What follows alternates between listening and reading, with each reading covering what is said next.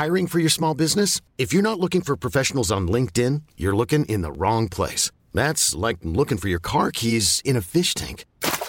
LinkedIn helps you hire professionals you can't find anywhere else, even those who aren't actively searching for a new job but might be open to the perfect role. In a given month, over 70% of LinkedIn users don't even visit other leading job sites. So start looking in the right place. With LinkedIn, you can hire professionals like a professional. Post your free job on linkedin.com/achieve today. Hey, it's Ryan Reynolds, and I'm here with Keith, co-star of my upcoming film, If, only in theaters May 17th. Do you want to tell people the big news? All right, I'll do it. Sign up now and you'll get unlimited for $15 a month and 6 months of Paramount Plus Essential Plan on us. MintMobile.com/switch. Upfront payment of $45 equivalent to $15 per month. Unlimited over 40 gigabytes per month. Face lower speeds. Videos at 480p. Active Mint customers by 531.24 get 6 months of Paramount Plus Essential Plan. Auto renews after 6 months. Offer ends May 31st, 2024. Separate Paramount Plus registration required. Terms and conditions apply if rated PG. Many of us have those stubborn pounds that seem impossible to lose, no matter how good we eat or how hard we work out. My solution is PlushCare. PlushCare is a leading telehealth provider with doctors who are there for you day and night to partner with you in your weight loss journey. They can prescribe FDA-approved weight loss medications like Wegovy and Zepbound for those who qualify. Plus, they accept most insurance plans. To get started, visit plushcare.com/weightloss. That's plushcare.com/weightloss.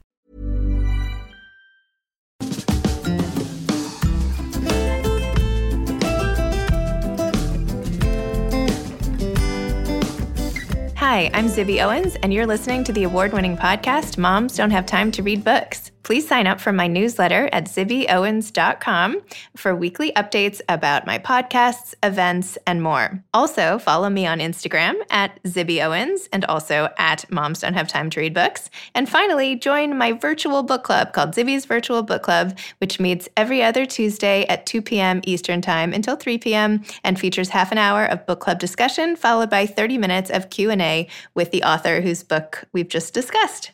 You can sign up on my website, zibbyowens.com, under the Virtual Book Club section, or even on Instagram under the link in my bio. I hope you'll find me in all these different channels and enjoy this podcast. Hi, I don't know if you guys know this or not, but I have an anthology coming out called Moms Don't Have Time To, a quarantine anthology. And it comes out on February 16th and has essays by 60 plus of the authors who have been on this podcast. So first of all, please pre-order this book. I think you will love it. I'm so excited about all the authors who are represented.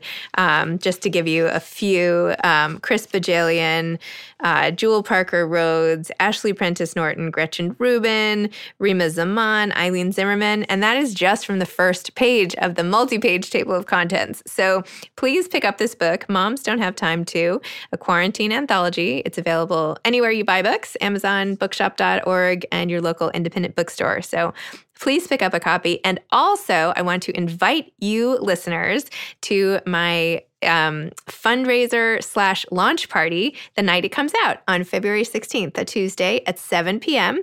Bookhampton and the Children's Museum of the East End are co-hosting it for me, and 50 of the authors who wrote essays in this book, as well as many of the amazing authors who blurbed this book, who wrote little praiseworthy quotes at the front, will be there, and you can be there too. So if you go to my website, zibbyowens.com, and just click on Anthology and go to Book Tour, you will see a whole fundraiser section.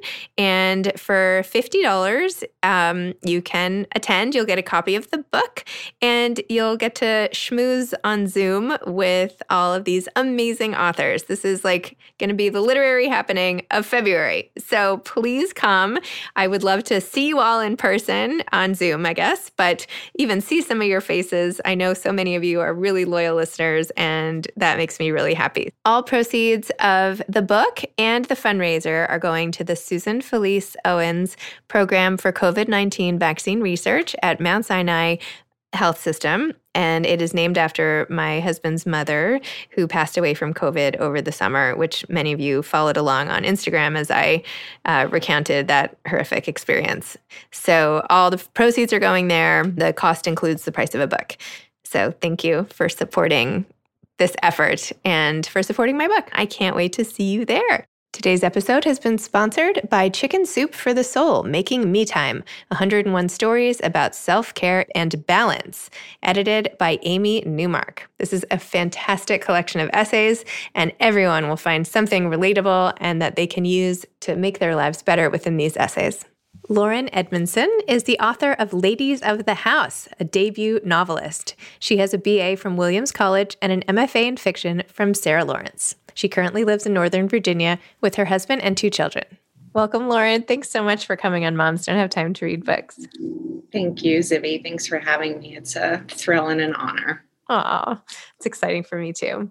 Let's start. First of all, I have to say congratulations on your baby, who I saw on Instagram. And that was like not that long ago. What is he? He's 3 months or something now? He's 2 months. Yeah. 2 months. Clearly, I can't even do math. I don't even know what month we're in actually now. So, I mean, I could be wrong, there's a chance that he's 3 months. So yeah, this actually gives me an excuse to put on some mascara, throw on a pearl, so I haven't been doing that for many weeks. So it felt good. Well, welcome back to the land of the living here. Thank you. Thank you. I can't promise you that I'm wearing pants with buttons, but I'm getting close. You know what I mean? I'm closer than I was. I am not wearing pants with buttons. Is that a requirement? I don't even think I have any pants with buttons. I have one pair of jeans and the rest are, basically pregnancy type pants, even though, my last child was born, 6 years ago. So, yeah. But, Faraday has these pants now that are kind of like that have the same band as maternity pants, which I always wish somebody would make as regular pants. So anyway, now I wear those if I wear pants at all, which it's much needed. Yeah. Anyway, that was too much information about my wardrobe and your wardrobe, but I really just want to say congratulations on your baby and how impressive it is that you have a book coming out so soon after a baby came out and you're launching both these things into the world at basically the same time. Yeah. How is that going? I assume that, what did you know first? The book date or the baby date? Book.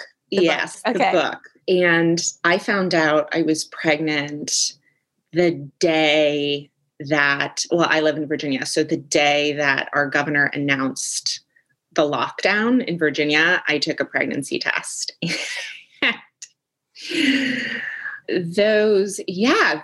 my daughter, I have a 4-year-old daughter and her school closed.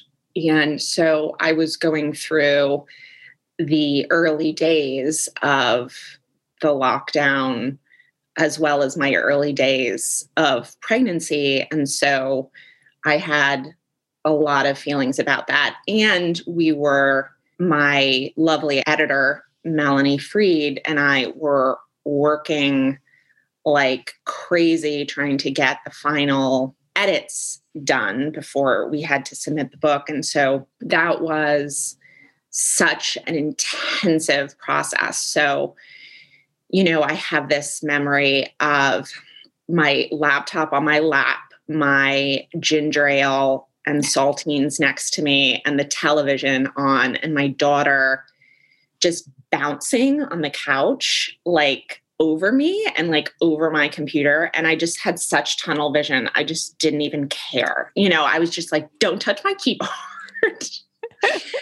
Whatever else you do, I don't care. So that was a lot of television for her in those days.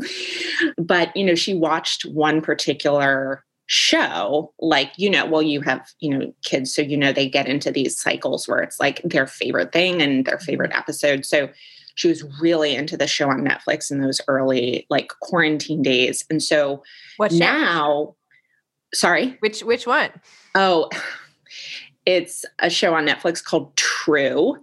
I don't know where she found it. It had all these bright colors. I'm just always looking for good stuff for my kids. So yeah, it's okay. Anyway, so she's watching True. You never know. A little too young for her, but it's it has a very distinctive opening credit song. And so whenever now she watches it, not as much as she did back then, but I have this physical memory of the nausea and the anxiety and the sweat, the flop sweat of trying to get this novel done. And I have to like leave the room, you know, because it just brings back almost like smell triggers memory. That sound triggers the memory of those early, you know, panicky, dark days of my pregnancy. Wow. Well, that's a way to start it off. Although I have to say, and I want to talk about your book and not spend more time on this, but the idea that you can actually have an entire pregnancy in lockdown is kind of amazing when I think of what I had to show people when I was out and about in the world with all the varying sizes of the different pregnancies. So anyway, and maybe it's a blessing in some way. But back to Ladies of the House, your second baby of, you know, of the quarantine. Can you please tell listeners what Ladies of the House is about and what inspired you to write it? Sure. So Ladies of the House is a modern retelling of Sense and Sensibility. And the novel starts as Sense and Sensibility did, with this family that's mourning the loss of the patriarch.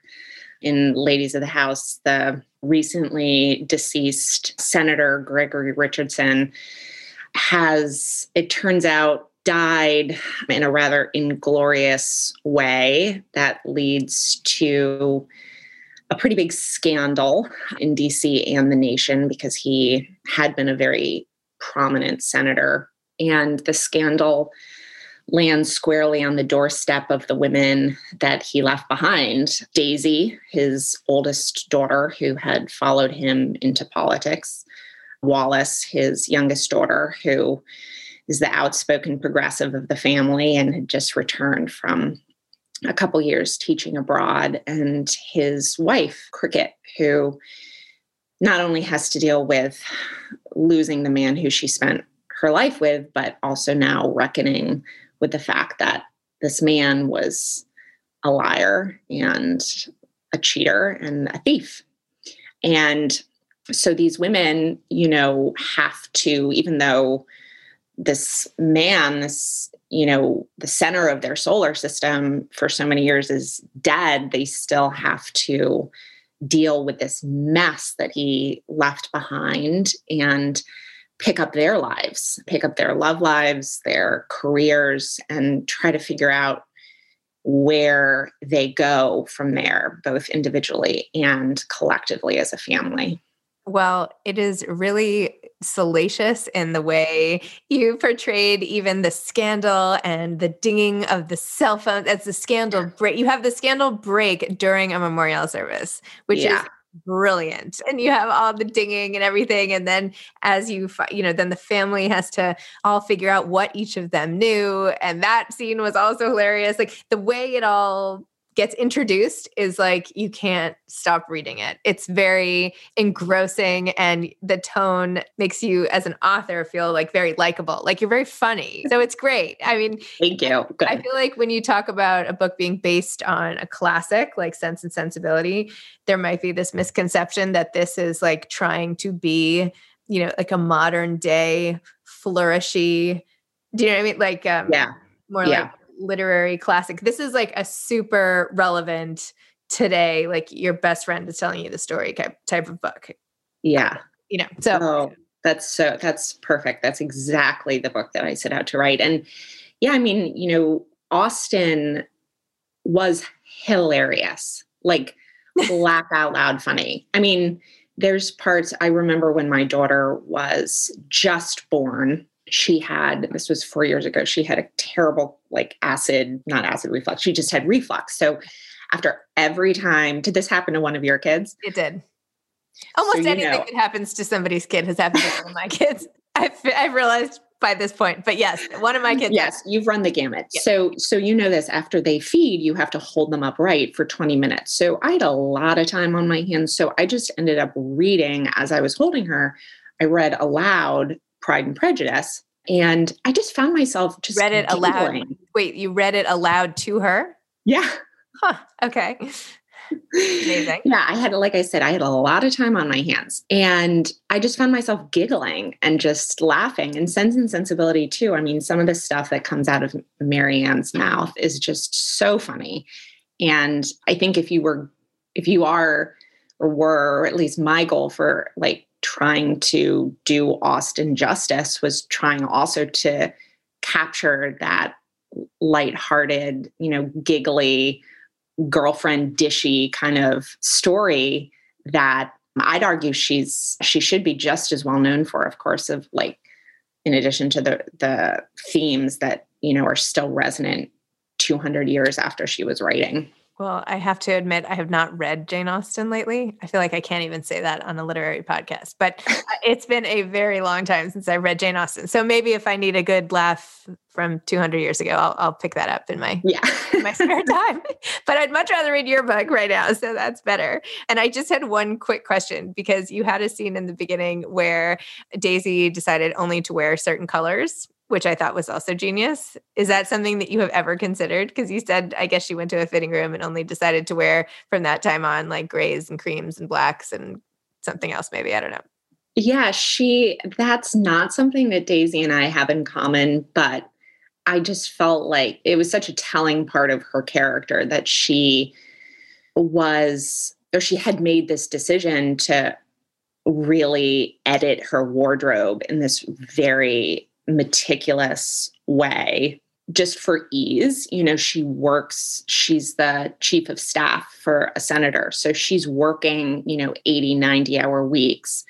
So she did it, I think, for ease, but she also is, unlike her younger sister, and this is true for Sense and Sensibility too, she's much more comfortable, in a supporting role, like in the background, standing in the wings, that's where she feels most comfortable.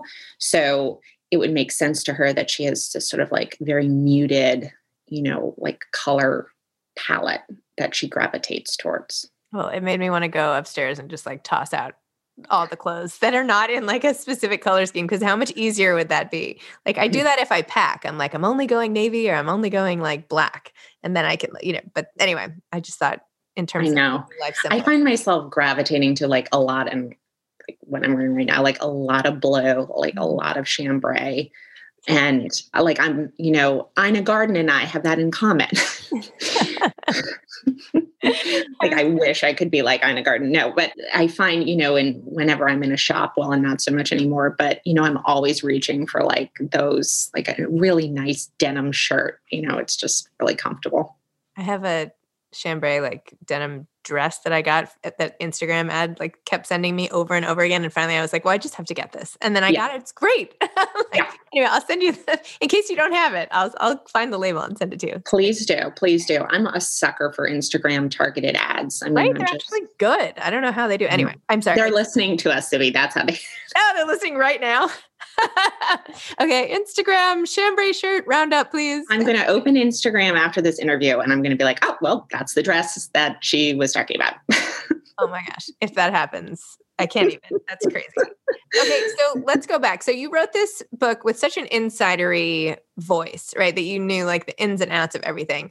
Tell me how you got all this information and like take me back a little for your own backstory. I know you went to Williams. I know you live in Virginia, but I don't know all that much else that you haven't revealed in your bio and other public places. So tell me a little more about your background and how we ended up here today. I grew up slightly outside the Beltway in Northern Virginia, but, we both, my immediate family, as well as, the collective region that I live in, are immersed in, politics. Many of us have those stubborn pounds that seem impossible to lose, no matter how good we eat or how hard we work out. My solution is PlushCare. PlushCare is a leading telehealth provider with doctors who are there for you day and night to partner with you in your weight loss journey. They can prescribe FDA-approved weight loss medications like Wegovy and Zepbound for those who qualify. Plus, they accept most insurance plans. To get started, visit plushcare.com/weightloss. That's plushcare.com/weightloss. Many of us have those stubborn pounds that seem impossible to lose, no matter how good we eat or how hard we work out. My solution is PlushCare. PlushCare is a leading telehealth provider with doctors who are there for you day and night to partner with you in your weight loss journey. They can prescribe FDA-approved weight loss medications like Wegovy and Zepbound for those who qualify. Plus, they accept most insurance plans. To get started, visit plushcare.com/weightloss. That's plushcare.com/weightloss. This episode is sponsored by BetterHelp. Sometimes we all have stuff we need to get off our chests. Even if we don't think it's interfering with our daily life, there are some things you just haven't processed, be it grief or trauma, eating disorders, anything. It might be time to work on those things, and I have a solution for you. Therapy. Online therapy by BetterHelp. It's designed to be convenient, flexible, and suited to your schedule. I took the brief questionnaire online where there were, 20 questions. It didn't take long at all, maybe 3 minutes. And then I got matched with a therapist who could help me work on whatever. I picked trauma because even though it happened in 2001, I am somehow still not over the loss of my friend on 9/11. And it is what it is. BetterHelp is going to help. And I am so excited, especially because with my special code, instead of $80 a month, it is 10% off, $72 a month, which is so much less than traditional therapy. And you'll get a perfect therapist for you. There are 35,000 therapists to choose from, so you'll find the right one. Get it off your chest with BetterHelp. Visit betterhelp.com/momsdon'thavetime today to get 10% off your first month. That's BetterHelp, HELP.com/momsdon'thavetime. 24/7. And my mother still works in government and local government. My father has served in various positions in Virginia. And so, I just have memories of like my parents, hosting like local politicians, in our house, like growing up. And so, politics for me was always, I always conceived of it as a force for good. I never had the sort of, like DC is the swamp, kind of outsider, I just never, I never did. I always thought this was something that we should aspire to, is like, honorable leadership. When I was in high school, I interned with the then senator from Montana. So all of the like scenes of Daisy and her boss and the staff like in the office, like I got that from, because I, was fortunate enough to work there, for a time and kind of see how, I was a low level intern. Like I walked the senator's dog, and sorted mail, but at least I sort of got a lay of the land of like, this is how a senator's office looks in the inside, this is how kind of, so that was very helpful when it came to like writing the book. And of course, I came of age during like Clinton. And so that was very much like on everybody's mind. And that was sort of a turning point, to realize like, oh, this search for, power, even if one is trying to be altruistic and wield their power for good, it gets really thorny because of our, our human condition. And it goes, it can do funny things to people. I think Daisy says it later, someplace in the novel. She says, power doesn't corrupt; it just amplifies what's already there, which I think is very telling. And we see it again and again.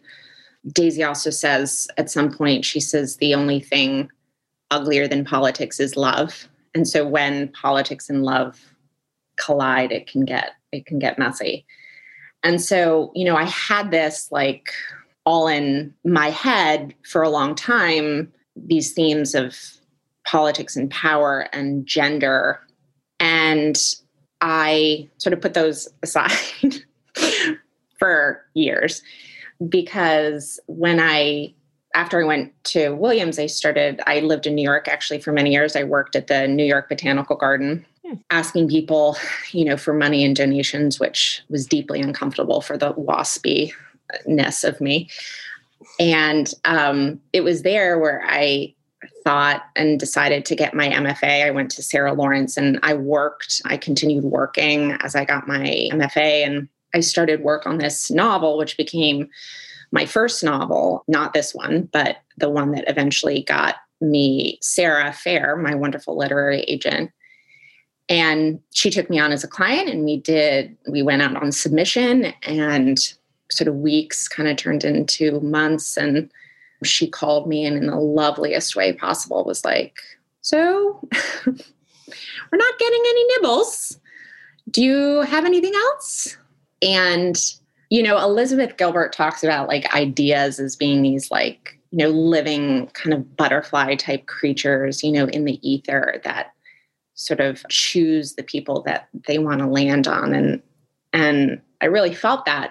I felt that way with this current book, because as that door closed on the novel that didn't sell, I was actually not that disappointed, because I had this like idea sort of chirping at me on my shoulder.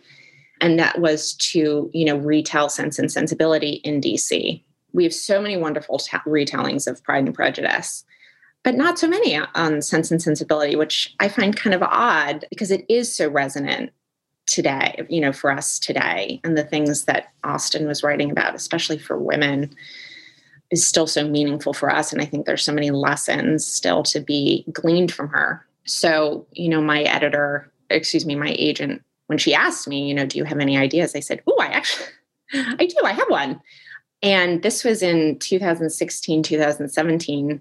And so we had just had this major presidential election. And I was very, very curious about what Austen would think about that and what that meant for women and, women in power and the kind of rules that still confine us, and how many of those rules are made by men and the patriarchy, and also women, buying into, hitching their wagon to that star, So that curiosity kind of just like, followed me into the book. And we went through many, many revisions, because I felt like, especially that first draft, I was working through a lot of feelings, around that time. And like the first early draft had Daisy like on a white horse riding the streets of DC, like smiting her enemies. Like it was like a vengeance story. And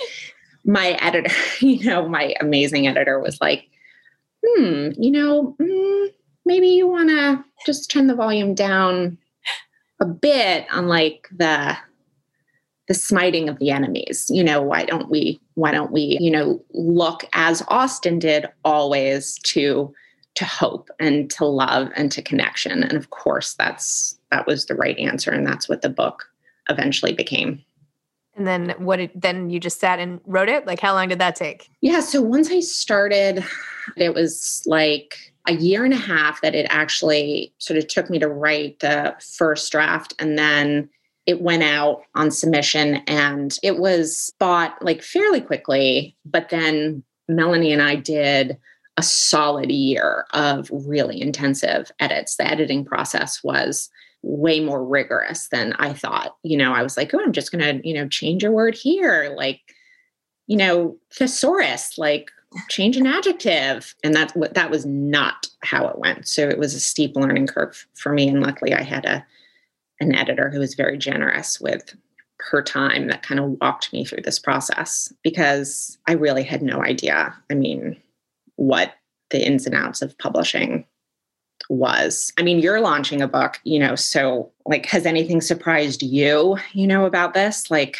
about this process, about this business? It's all surprising.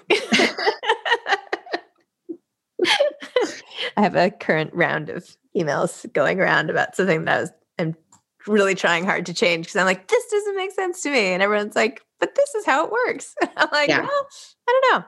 Anyway, well, yes, it's a lot of, I know. The business side of it, I think was very illuminating to me. And, I thought back to this whole process, I thought back to my time at Williams when I was, writing very angsty short stories, and the fiction workshop, my, fiction workshop classes that were taught by Jim Shepard, who's like one of, the great American short story writers. And he said, on one of the first days of like, freshman seminar, he was like, if you can think of anything else to do in your life, do that. And I was like, oh crap, I can't think of anything else.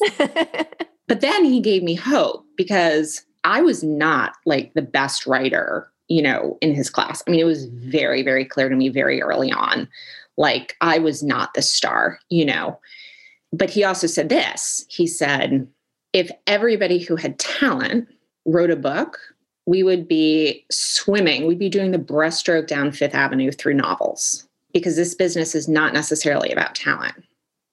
It's about work. It's about the slog. It's about the grind.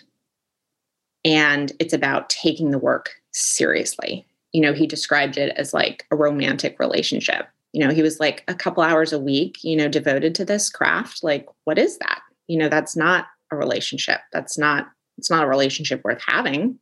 You got to take it seriously. And that advice has stuck with me for many, many years. I love that.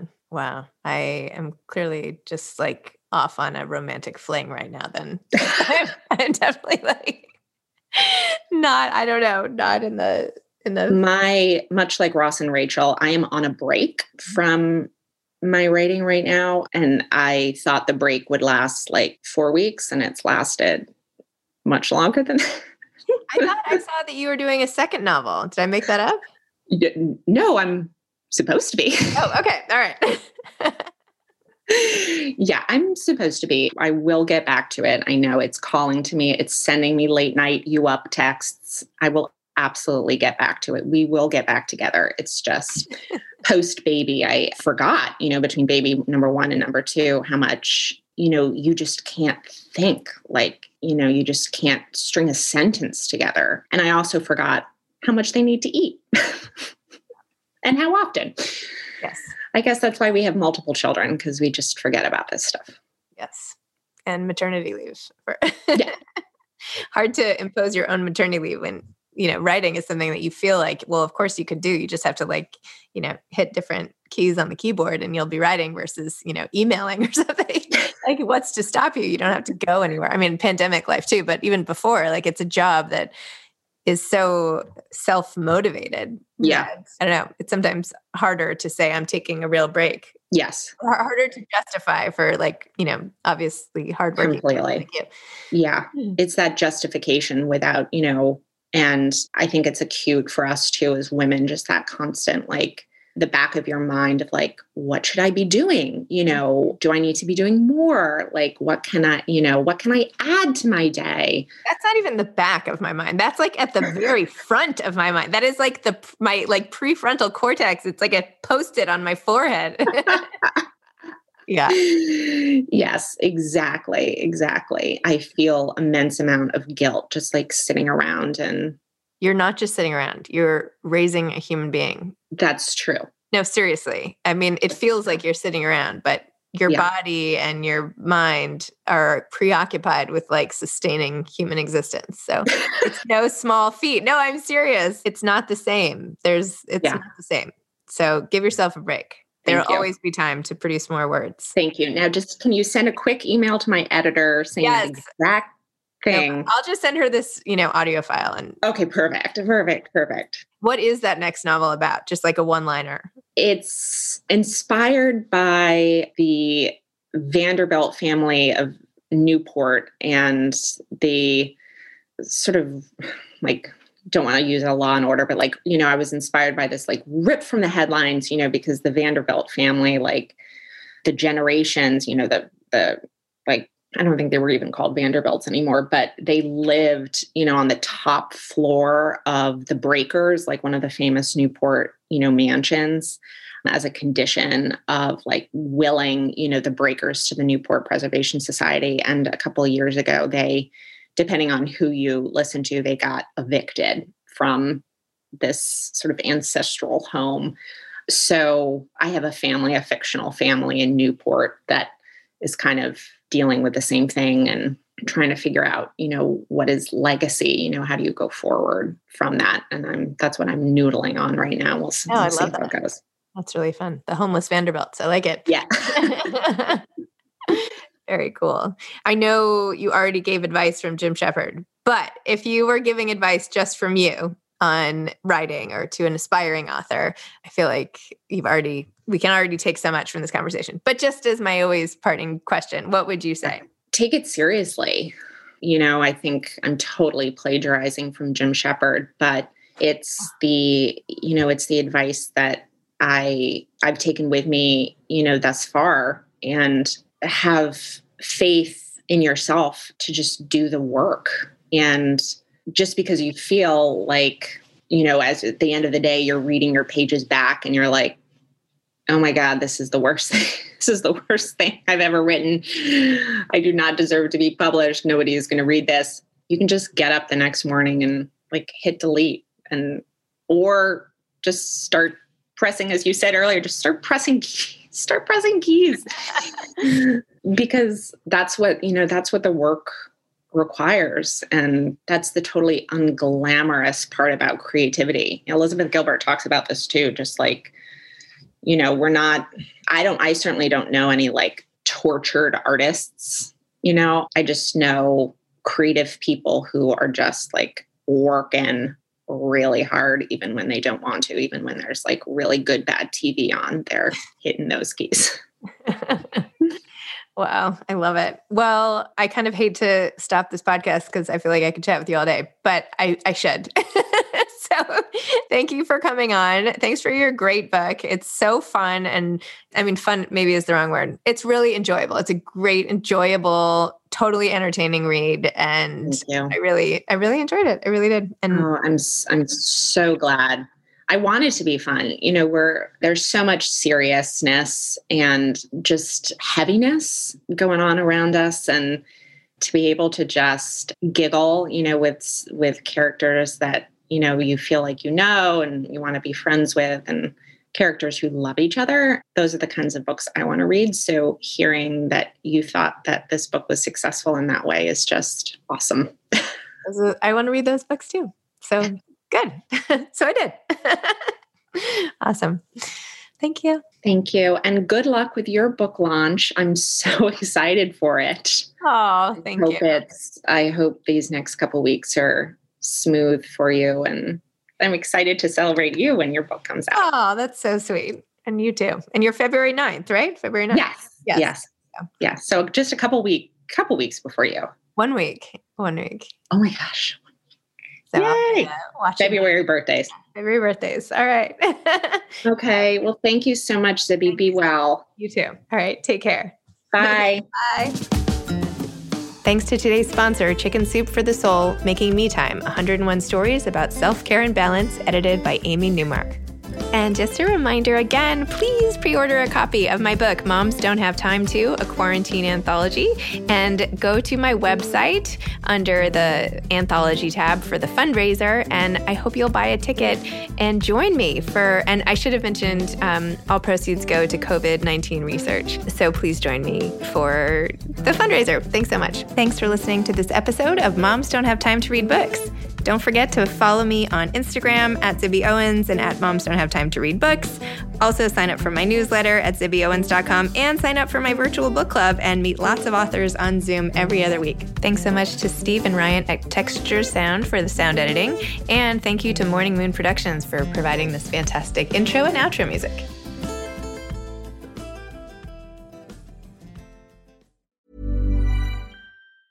Ever catch yourself eating the same flavorless dinner 3 days in a row? Dreaming of something better? Well, HelloFresh is your guilt-free dream come true, baby. It's me, Keke Palmer. Let's wake up those taste buds with hot, juicy pecan-crusted chicken or garlic butter shrimp scampi. Hello Fresh. Stop dreaming of all the delicious possibilities and dig in at HelloFresh.com. Let's get this dinner party started. Imagine the softest sheets you've ever felt. Now imagine them getting even softer over time. That's what you'll feel with Boll & Branch's organic cotton sheets. In a recent customer survey, 96% replied that Boll & Branch sheets get softer with every wash. Start getting your best night's sleep in these sheets that get softer and softer for years to come. Try their sheets with a 30-night guarantee. Plus, get 15% off your first order at bollandbranch.com. Code BUTTERY. Exclusions apply. See site for details. Hi, I'm Daniel, founder of Pretty Litter. Did you know cats tend to hide symptoms of sickness and pain? I learned this the hard way after losing my cat, Gingy. So I created Pretty Litter, a health monitoring litter that helps detect early signs of illness by changing colors, saving you money and potentially your cat's life. Pretty Litter is veterinarian developed, and it's the easiest way to keep tabs on your fur baby's health right at home. Go to prettylitter.com and use code ACAST for 20% off your first order and a free cat toy. Terms and conditions apply. See site for details.